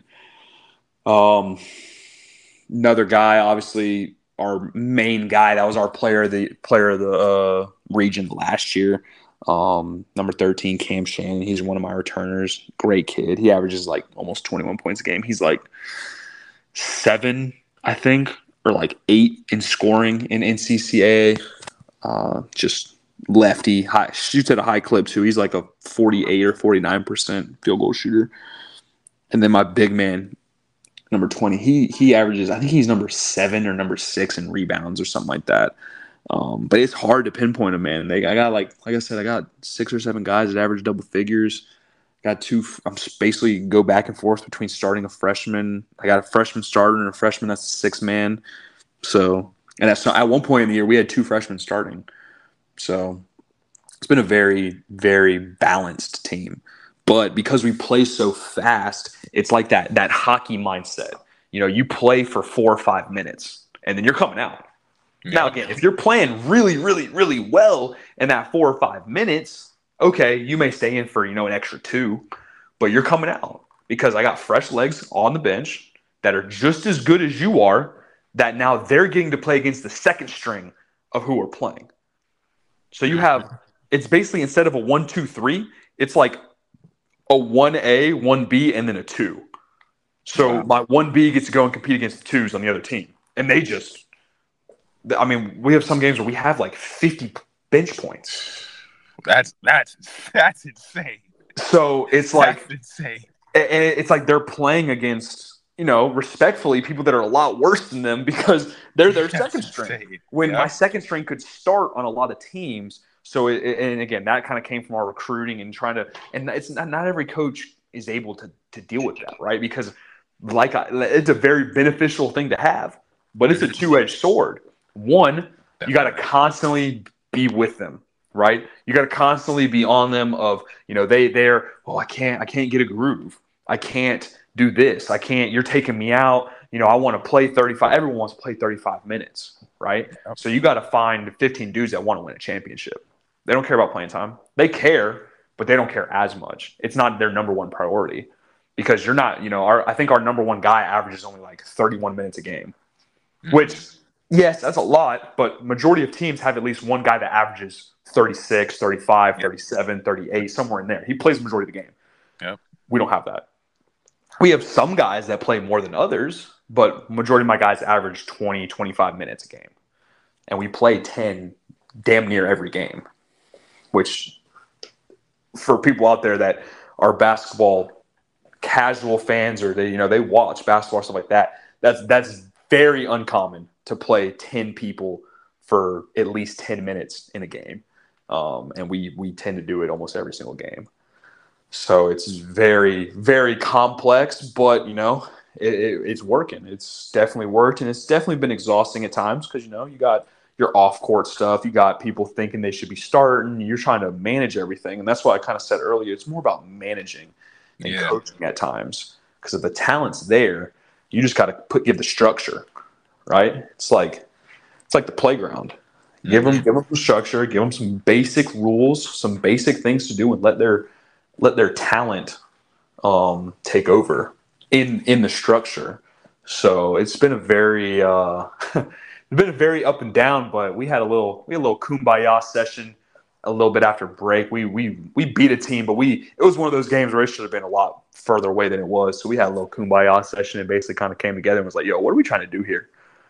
Are we trying to average 20 points? Are we trying to average 40 minutes? Are we trying to get all this individual stuff? Or are we trying to win a championship? Yeah. And we kind of all got on the same page of, man, we're here to win a championship. We're trying to get a ring, So they all kind of bought in, and now I still got my attitude at times for getting subbed out, but it's nowhere near as bad as it used to be. And as a coach, you just kind of have to expect it at times. And that's something that a lot of coaches aren't really used to, A lot of coaches, you come out and you got attitude. You're done for, And at times we definitely have that, but at other times you kind of have to you got to be a little bit more lenient just because you got to be understanding. You got to be understanding. Your system is different. So it's kind of hard to pinpoint players. I can just kind of throw out specific players that have very specific accolades. But other than that, man, we got 10 strong. And then we got our guys on the bench, too, that can be playing on other teams, but they just got 10 guys ahead of them that are just dogs. So, yeah, you got a loaded team, man. You got like the dream team going on over there. Crazy part is I only got one senior. Whoa. And is he a starter or he comes off the bench? He comes off the bench. Wow, man, that's saying something. That's saying something then. Yeah. He's able to swallow his pride, be like, it's my last year, but I'm willing to come off the bench. That's saying something. So shout out to him, man. Yeah. So what's your mindset as a team heading into tournament play? This is what this is what we work for. This is why basketball is such an interesting sport, man. And it's just sports in general have this, but college basketball, it's unlike college basketball is so special and it's so heartbreaking at the same time, right? You have 5 months that are just grueling months, especially the first two. Especially the first two. Oh my gosh, the 6 a.m.s, the 10 p.m.s, the midnights, just the 3 a days. Like they add up. And it all comes down to Friday. A whole entire 5.5 months all gets put into one day. And it's win or go home. Yep. And it's, you got to be locked in. You can't have stragglers. You can't have lollygaggers. You can't have people that are in their own world. You got to all be connected and be on the same page. So it's you got to keep the line of, hey, nothing's different other than the fact that we can't have a slow start. We can't have an off day. So just trying to get them in the right mental space this week. And it starts with practice. We've had a really good 3 days of practice. So I can tell you right now, just off practice, so I'm going off practice. If we have another good practice tomorrow, I expect us to be cutting the net on Saturday if I'm going off practice. But again, you can't always go off practice. Yeah. But it's been a really good week and trying to get them to understand of, hey, not a lot of teams are in the position that you're in. You're not only in a position because the way that our kind of conference for the NCCA works is everyone in the NCCA basically gets the opportunity to go to the national tournament, essentially, right? And the way that the national tournament works is you first have your regionals, which is kind of like your round of 32 and your Sweet 16. And then if you win your regionals, you go to the Elite Eight, basically. So, and it's at different locations, and it's a little bit further spread out than traditional tournaments are. So, we have our round of 32 on Friday. That's versus one of the teams in our region. And then we have the Sweet 16 on Saturday when we win.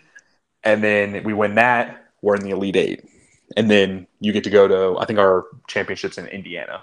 So you have your 8 best teams. You have your 6 region teams winners. And then you have 2 at-large that are basically your 2 teams that get a bid just based off their performance throughout the year. For us, it's win or go home. So trying to get them locked in and trying to get them to understand that, they're in a special, special place right now. They have an opportunity to not only compete for a regional championship, but to compete for a national championship. And so because you have that opportunity, you have to do everything different. You have to behave different. You have to your mannerisms have to be different.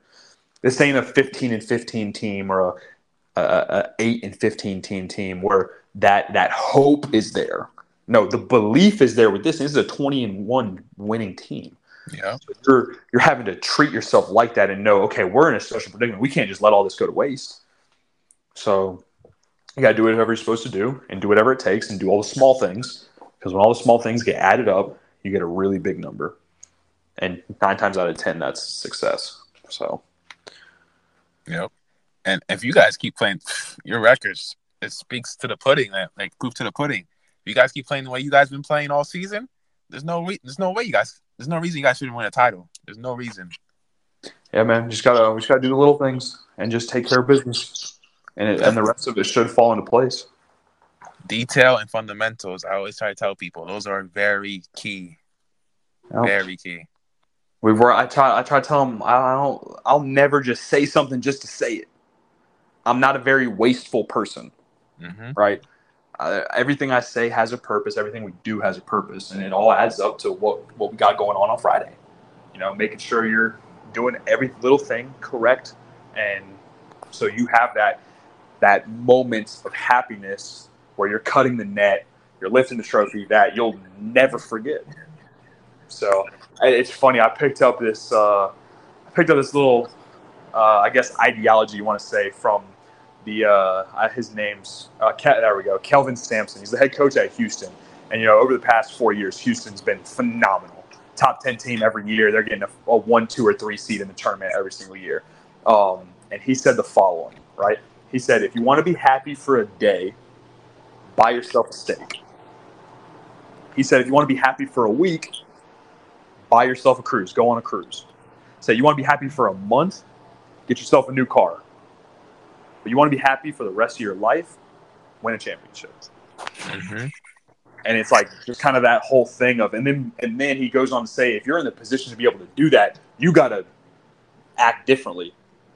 Because that moment can be taken from you just like that in the snap of a finger. So you got to be on your P's and Q's and making sure that you're doing everything you're supposed to be doing. So, hopefully we can do what we're supposed to do on Friday and Saturday and look to go to nationals. I think it's in the middle of the month. So. So I got some quick hitters for you. Yeah. You ready? Yeah. What music artists do you like to listen to prior to a game to get you guys ready mentally for the game? I'm gonna be honest. I'm not a real big music person before games, but if I am, probably kind of like a chillin' vibe, like not really high. A lot of people listen to pretty high strung or like very amped up. So maybe like some like Drake or something, just something like very calming. Yeah, something very calming. Okay. Because I know most people, especially in like our generation, they like to listen to like Kendrick Lamar, J. Cole, A Boogie, Lil Wayne. People get them hyped up. Eminem, people like that. No, I like to get that good vibe music if I am listening to music for games. But I'm gonna be honest, 9 times out of 10, I'm not really a big music guy. I just kind of chill out. I'm very different. I'll sit on my phone. I'll watch some TV. I will literally focus for like the hour, 2 hours before we start doing stuff for the game. I'll focus on everything but the game. Why? Yeah, that's good. Because I'm not trying to stress myself out for the game. I'm not trying to overthink it. We should be prepared. I shouldn't have to be thinking about stuff before the game that late behind. Now, again, when we start getting into warm-ups, I'm starting to get like locked in. I'm starting to familiarize myself with stuff. But that hour, 2 hours, 3 hours before the game, man, I'm trying to distance myself as far as I can from the game. Just because I'm trying to chill. I'm trying to be as mellow and as even footing as I possibly can. Because then I can kind of coach a little bit better. Whereas if I'm worrying and I'm nervous like that, then I'm a coach nervous, and I never want to do that. Then you do uncharacteristic things, and you start making uncharacteristic calls and stuff like that. So that's a perfect way to put it, man. Well, what are some hobbies like you have outside of basketball? Love playing video games. It's a very thing I've done my whole entire life. Just kind of been able to calm me, get me out of certain stressful moments and things that I'm doing. Just because it's just there's so much stuff going on in the world, and just kind of being able to compartmentalize things, just kind of get away from that for a little bit. It's very calming. I enjoy outdoor stuff. Just kind of I got a husky, so walking him, hiking, and stuff like that. Big movie guy. Probably got like. Oh, I love movies, man. I got two big racks, like I guess like shelves, like 2 huge shelves that are just filled with movies. Growing up, I always would go and get like they don't really do it anymore, sadly. But how they used to have like the $5 Blu-rays. Oh yeah. I used to go all the time and just get a ton of $5 Blu-rays. So I probably got like 100+ different movies, and obviously you got your subscription based stuff, but big movie guy. Oh, you got like racks of like CDs and like all that. Movies? I got the old school 2000. I got regular DVDs. I got Blu-ray. Oh man, I got my Blu-ray. Oh yeah, I got my Blu-ray player. I mean, man, like that's a lot of how me and my dad have really had like our like connect time. We both love the movies. Well, and my thing is like, there is such thing as a bad movie, but like anyone can even enjoy a bad movie. Yep. So just my whole thing is if I haven't seen it before, most of the time I'll watch it just because it's like, why not? So yeah, fresh. I got like 100+ Blu-ray and DVD combination of movies that I'll sit there and I can go through if I'm trying to chill out and watch a movie and stuff. Man, that's dope. Man, I love movies too, man. I'm always down to watch a movie. Like always. They're great. They're great. They're different. You get to see people's creativity put on display. Yeah. Some of the most artistic people are people in acting. Oh yeah, and directing and producing. You know, just how they're able to do things. So it's very cool just to sit there and appreciate it. You know, and that's why I said there's bad movies, but like, you know, especially if you kind of know the movie's bad, you go into it, you're still gonna enjoy it. Like Sharknado is a terrible, you know, movie, and using the word terrible, but it's still entertaining. Oh yeah. So same thing with music. Like some of the most artistic people you'll ever find. Oh yeah, no, music's definitely one of the craziest learning mediums in the world. I've learned more from music than probably any other form of creativity. Just listening to people, and then once you listen to people, then you kind of go and you research them outside. You kind of listen to them doing other stuff, and it's just crazy. Especially, you know, some of the guys that we grew up with Kendrick Lamar, J. Cole, Ab-Soul, like just Kid Cudi, that kind of like philosophical rap genre is very, very Big Sean. Those guys, you know, you listen to music and you actually listen to lyrics. They're saying some crazy stuff in there. So, Nas, Jay-Z, like exactly. they really do. Like they're speaking the truth in society, what's going on in the world. Exactly. Name your top 5 current NBA players. There's so much talent in the league now; it's insane. Nah, that's not even it. That's tough because I don't really watch NBA. Oh, really? Okay. Yeah, I'm not a big NBA guy. I'm a basketball purist. Like, I hate watching dudes constantly travel. I think the gather rule that they added this year or the past over year is terrible. Like, I'm literally watching guys take 2 steps and then go into a jump step, and it's like, well, it's their gather. It's not like it's so bad to watch. But you know, I still kind of keep up with it. I'd probably go like this is definitely not like a skill ranking thing. This is kind of just like enjoying watching them play. Yeah. Still love LeBron. Love watching LeBron. What he's doing at his age is nuts. I don't know how he's still doing it. It's funny because I was growing up, I was a LeBron hater. And now, really? Okay. Yeah, I was a huge LeBron hater growing up, and then kind of when he came back to Miami, I kind of flipped my switch, and I kind of when he came back to Cleveland, I kind of flipped my switch on him. So I'm kind of I kind of beat myself up about it because I always regret not being able to watch him as much as I should have watched him. Love watching Luka play. His things he does is crazy. I love watching John Morant play as well. Things that he does is nuts. His ball control and his speed is just crazy. His aerial moves in the air is just yeah. Man. And see, I'm a big if I had to pick a team for like my team, I'm from Orlando, so I love watching the Magic play. Obviously, they haven't been very good the past 10 years or whatever, but I still watch them play. The Blanchero, their freshman they got this year, bro. Yeah. He's a menace. I'm watching. He's going to be legit. I mean, he'll win Rookie of the Year this year. And he's doing things that I haven't seen rookies do in a long time. And he's a solid 6'10", too. I think that was 4. I got to add one more in there. I don't really watch them too much, but on the few times I have watched them, I love watching Jason Tatum play. He's just a very smooth player. Silky smooth. He doesn't really do too much wrong. I think I've only ever watched him play once where he's had quote unquote a bad game. But he's very, very smooth player, very poised in what he does. I love watching Klay Thompson before, but Klay Thompson, they don't have the I guess the hype on them anymore. But I love watching how he played because he was a really smooth player.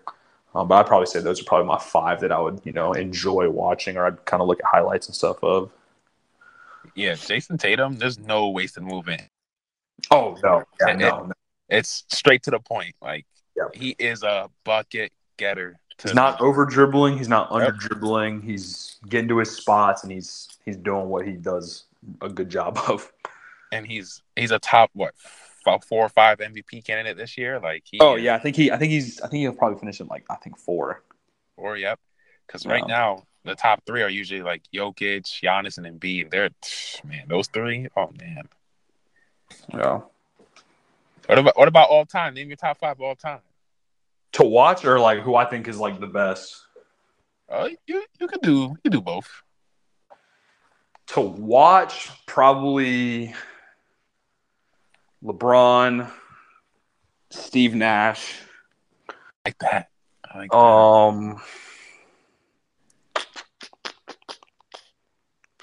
Probably Kobe. Yep, definitely. Tim Duncan. Yep, he's so underrated. And I'm not gonna lie, I probably have to throw Luka in there too, man.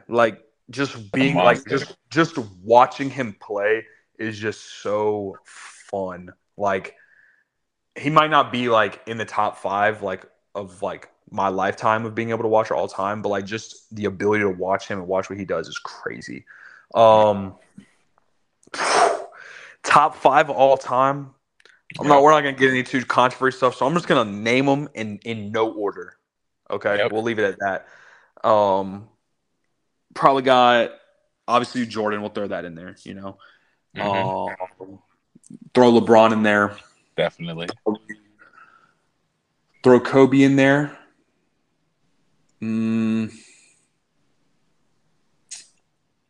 I really stay away from putting big men in my top 5 just because the reason for it, and I can never get this thought out of my head whenever someone I can't even remember if it was a video I saw or something, but it was basically like putting big men in your top 5 is like putting for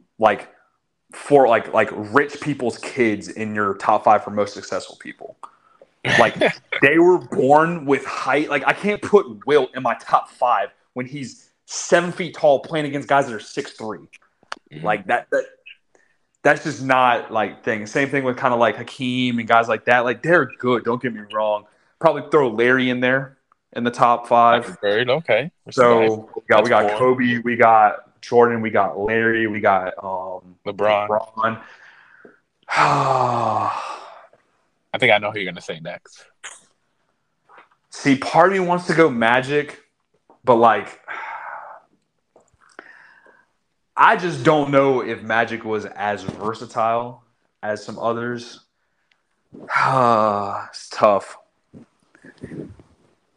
I'm gonna be honest. I'd probably throw Tim in there. Ooh, I like that. I'm gonna be honest. Yeah, I mean, he has the resume to be top 5. He really does. And I don't really see him as a big man. I see him more as a forward.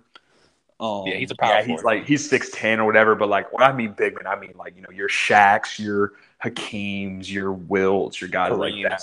Who'd you think that I was going to put in there? Magic. See, I want to, but it's just I didn't see enough of him, and I haven't watched enough highlights of him. Yeah. So I just got to kind of stay in my own lane. But I'm gonna tell you one person I always consider putting in there that's very, very underrated. Definitely Pistol Pete and Penny Hardaway are very, very underrated players that kind of sneak under the radar, but because of their injuries and stuff, it's kind of hard to evaluate them. But what those guys did in the few years that they were there is nuts. Pistol, especially Pistol, bro. He was. Oh my goodness, different. He what Kyrie's doing now, Pistol was doing in the 70s. Oh yeah. He was doing ridiculous things. And again, he's doing that against guys that are working a 9 to 5. Yeah. He was a wizard with the ball. Oh. I've read a bunch of his stuff and kind of looked at a bunch of stuff. I mean, he still holds the record, and not a lot of people know this, but he still holds the record for most points ever for college basketball. Yep. No one's ever breaking that record. I'm gonna say this: it came close. Just being in the Big South, there's a guy, Chris Clemens. Oh yeah, 5'7", yep. 5'8" point guard. He finished out at number 3. But again, you got to average 30. I think you got to average like 38 points a game playing 30 games. It's crazy the amount of average. But yeah, Chris Clemens, I think, averaged like almost 30 on his career. Because Pistol averaged like 44 for his career. Yeah. But see, the thing with them is they didn't play as many games as we do now. Yeah, that's the thing. Yep. So now you kind of get like 12 or 15 more games if you play all 4 years to kind of break it. But yeah, Pistol's up there with the Wayne Gretzky's. You know, they got records that are going to be there forever. Yeah, stand the test of time. Yeah. Damn, because my top 5 of all time is like LeBron, in no order: LeBron, Jordan, Kobe, Kareem, Magic. That's my top 5. Kareem's my only big man in the top 5 because his resume is just ridiculous. Oh yeah, no, his resume again. Their resumes are nuts. Same thing with Shaq. Like their resumes are crazy. It's tough for me. It's tough for me to put them there.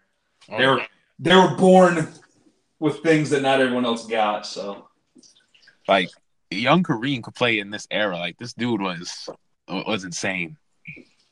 Oh yeah. See, that's the thing, man. I think everyone could play in every era. To be honest. Yep. You just give them the training, the proper sneakers, the technology we have today. Like, you got to be fair. That's what people don't realize. Yep. And they always try to discredit the past players, but there was a reason why they were great. If it was easy to be great, everybody would have been great. Oh, yeah. So, who would be your all-time starting 5? Point guard, shooting guard, small forward, power forward, center. I always when I interview ball heads, I always love asking this question because they. So I probably go. I'd probably go Steve Nash at the 1. Ooh, crazy pick. Like, but I'm going like strictly. I'm going with this team is like the purpose of this team is to win games. Yep. Right. I'm not doing that like the best person at each position. I'm not going to do that. I'm just going to do the purpose of this team is to win games. I like this. I'm going to go Kobe at the 2. Mm-hmm. I'm going to go Jordan at the 3. Ooh, I like that. I'm going to go Bird at the 4. And then I'm going to go Shaq at the 5. Not a bad starting 5. Not a bad starting 5. And that's just because I'm strictly going like, and that's tough. Like, I would consider – actually, now let me rephrase that. I would go Nash 1, Jordan 2, LeBron 3, Bird 4, Shaq 5. Oh yeah, that's unbeatable. Probably go that. You got your playmaker Nash, just for rebounds and a little bit more passing with LeBron. Oh yeah, and who also can shoot in Steve Nash, who's your playmaker and LeBron. Steve Nash is just setting everything up. Oh, Steve Nash is cool with not shooting the ball the whole game, but if he's got something open, he's going to shoot it, and he's going to make it because he was an elite 3-point shooter for the most part. Yep. Jordan's your assassin. LeBron's your utility weapon. He can do it all. He's the best all-around player to ever play the game, period. And who's your power forward? Bird, right? Yep. Straight killer. Another guy who you go in the clutch with. When Jordan's double teamed or triple teamed, you got another guy who's a cold-blooded assassin. And then Shaq, I mean, this guy sucked the whole defense in. There'll be 2-3 people on him in the paint. And I'm looking at, Google pictures, 3 grown men on him. He's just powering through. I'm just like, how is this humanly possible? Like, what Shaq was doing was, we'll never see another thing like it. Sheesh, yeah. No, that 5 would be deadly.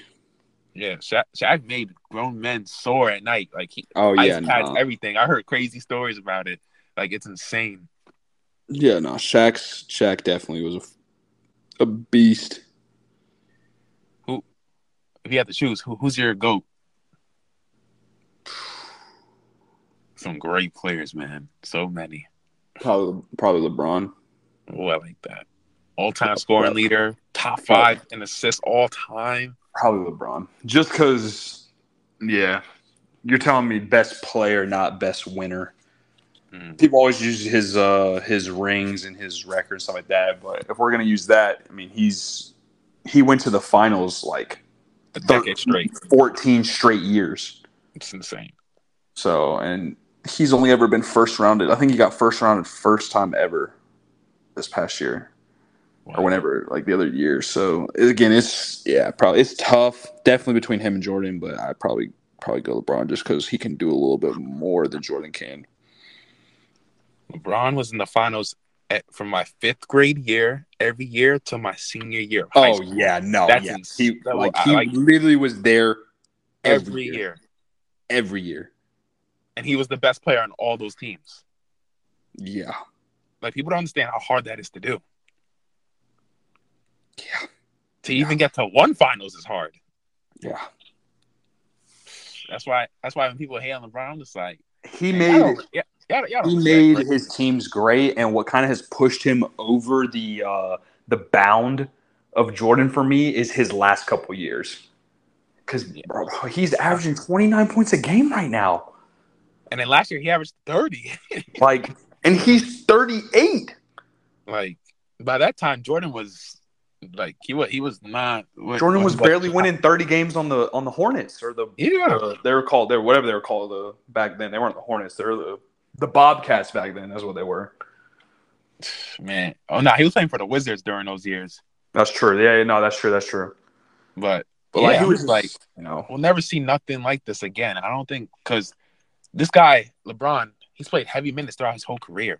Like, how is he still doing this? He played in Olympics, all that, deep finals runs for years. And the fact that he's still doing this at 38, nobody in NBA history has ever done this. So, just got to give a shout out to him, man. Next question I have for you is, what are some goals you have as a coach? I've always wanted to coach Division I basketball at some level. Probably, head coach. It's crazy. One of my goals that I had was become a college basketball head coach by 30. So I got to that goal 3 years early. I don't know, man. I'm not really a big I want to coach D1 basketball, right? But that's really my main goal, and everything else is just kind of. I'm just here to coach, man. I just wanted to be a college basketball coach, and that's kind of where I'm at right now. So now it's just kind of working my way up and doing things. Obviously, success is going to come with that, but I'm not really out here for the personal accolades, so to say. I don't really want all of that. I just want to be able to do what I love to do and just continue doing it. Just because it's like me and my dad had a long conversation. You want to do something for a long time, make sure you enjoy doing it. Yeah. So I'm just glad I'm doing something that I enjoy, because you wake up for work and you're never moaning and groaning. You're not complaining about things. You're just happy to be there. So yeah, you never want to do something for your whole life that you're miserable doing, because then it's just sucking the joy out of your life. Yeah, exactly. If there's one thing you could tell someone trying to get into coaching, what's some piece of advice you would give them? Start out early. Do your dirty work early. This has always been my thing. Life is precious. The older you get, the more responsibilities you're going to get.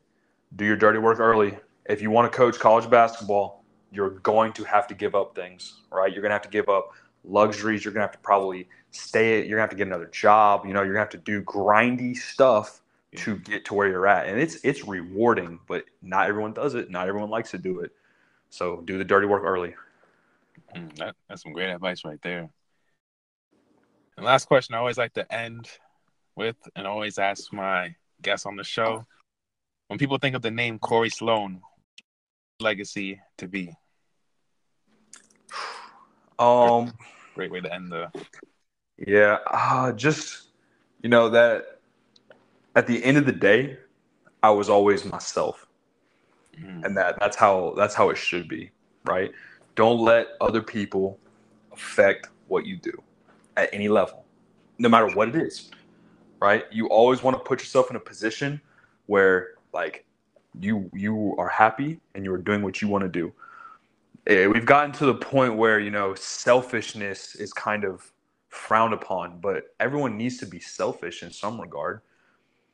And you can't do what others want you to do. You can't. You have to sometimes do what some people say, but at the end of the day, you got to kind of keep it congruent to what you're doing. So that's just kind of what I always want to go out with is, hey, this dude did what he wanted to do. And I kind of get that all the time with people that I know is, man, you're doing it. How are you doing this right now? You're doing exactly what you said you were going to do. you're coaching college basketball, you're doing this, and it just so happens that I'm blessed to be being successful. But again, it's basketball, it's sports, man. You're not always going to be successful. You're going to have your ups and downs, but you got to at least stay true to yourself. So that's kind of how I want to go out, is just that I did what I wanted to do on my own regard, not anyone else's. I chose my own path. And man, you're doing a great job, man, because your resume speaks for itself. and you're only 27. Like, you have a long way to go, and you could coach. Because coaches, they have a long lifespan. If you're lucky, if you're good, and you know what you're doing, you can coach to your 60s, 70s if you're lucky. Oh yeah. You can have a whole career ahead of you, and right now you're doing an amazing job. Yep. And then what's it called? Yeah, with life, you could take advice from people, but at the end of the day, it is your life. Like, you're in control of it. You gotta go get and do what you want to do with your life and make the most of it. Exactly. Yep. But man, this has been a great interview, man. I really do appreciate you coming onto the show. Like, you're my first ever coach I've ever interviewed. So this one, I was a little nervous coming into the show, but it's all good. I was like, damn, he answered my questions way more in depth detail than I even thought he was gonna do, which I'm really appreciative for, man. Yeah, you're lucky. You're lucky for your first one. You got someone that likes to talk. Yeah, I just don't really have all the time in the world, so it was just, I was glad we could finally find some time where I was able to come on and share my stuff with you. Oh yeah, and I didn't even know, like, your shoulder. I was like, that stood out to me. I was like, wow, like, I never met anybody like that. Hey, like I said, man, when that doctor told me, he said, like, with a straight face, like 0.0002% or something crazy like that. And again, like, I've still, to this day, I've met thousands of people, and I've never met someone that has the same issue that I do. Man, so that's maybe at some point I'll get surgery on it, but bro, it's that 13th, 14th month recovery, no way. Yeah, and right now you're coaching. Place my shoulder, I'm chilling. I got to use it that much. Yeah, exactly. But man, it's been great. I can count on you to shout it out on all your personal social media accounts and also the teams, right? Yeah, I got you. I'm not a big social media person, but I'll do my best. Oh yeah, and tell your players, tell your staff, spread the word to your family, friends. Yeah, my family will be all over it. Okay. I'll spread it as much as I can. Like I said, I'm a big Twitter person, but that's literally the only social media I use. You got so lucky that I re-downloaded my Instagram just for the basketball season. Bro, when I tell you I have 20, 30, like, I have so many DMs that I just don't respond to on Instagram because I don't use Instagram like that. Yeah. So, like, yeah, I'm just not really a big social media person, but like I said, I'll do my best. Whatever I can, right? I got stuff that I got to do, but like I said, if I see it, I'll share it and stuff like that, and I'll do that. So I'm sure at least some of my guys that are podcast guys will want to listen to me talk. You know, some of my players, they hear me talk all the damn time, so they probably won't even want to listen to me talk more. Right, like, I hear enough of you in practice every day. Oh yeah. Oh, they give me a hard time as it is. I don't shut up, as you can tell. So they get an earful at practice. So yeah. So yeah, man, just shout it out on your socials, wherever you got. Tell the team's account as well on Twitter, wherever you guys have as for Clinton College Golden Bears team on Twitter, Instagram. Shout it out. Tell your players, shout it out, friends, family, and it's been a great episode, man. I really appreciate it. Yeah, no problem, man. Have a great one, man. Yep. Peace. Well, ladies and gentlemen, that's going to do it for the interview. I hope you guys really enjoyed that interview and the episode. As we really got into it, like I said, the one thing that really stood out to me is how he could pop his shoulder in and out. I'm like, oh man, it's like jello. It's like, oh man, like how's that possible? And he didn't feel really any pain. He said he felt a pinch, but he said he could still do it to this day. That's what really stood out to me. How he played AAU, all that stuff, and his journey into becoming a coach. And he's only 27, and he's doing really well for himself right now. He has a great resume, and he's going to continue to elevate into the higher ranks as he continues to go along his journey. But yeah, it was great having Corey on the show. I really appreciate him taking time out of his busy schedule, because I know he's really busy. So it's the third time. It took me 3 times to try to get him on the show, because I know he had a very busy schedule as a head coach, especially in March now with the tournament coming. So this is the busiest time for college coaches. But yeah, I hope you guys really enjoyed this episode. This was a special edition of the DJ Sports Show. Make sure you guys continue to listen on Spotify, Apple Podcasts, Google Podcasts, Anchor, Radio Public, Overcast, wherever you get your podcast. Shout out to your friends, family members, coworkers, whoever loves sports. And continue to check out DJSportsShow.com, where I write about and talk about all things sports. Check out my merch. I got a Wembayama video coming out soon that I've been working on since October, and I can't wait for you guys to see it. I'm going to release it on my YouTube, trying to get better at video editing. And just continue to shout out the website and the platform and the podcast. Leave 5 stars on the podcast. Continue to subscribe to the website, and I hope you guys enjoyed this episode. It's been your host, DJ Hamilton. I'll see y'all next time. Peace.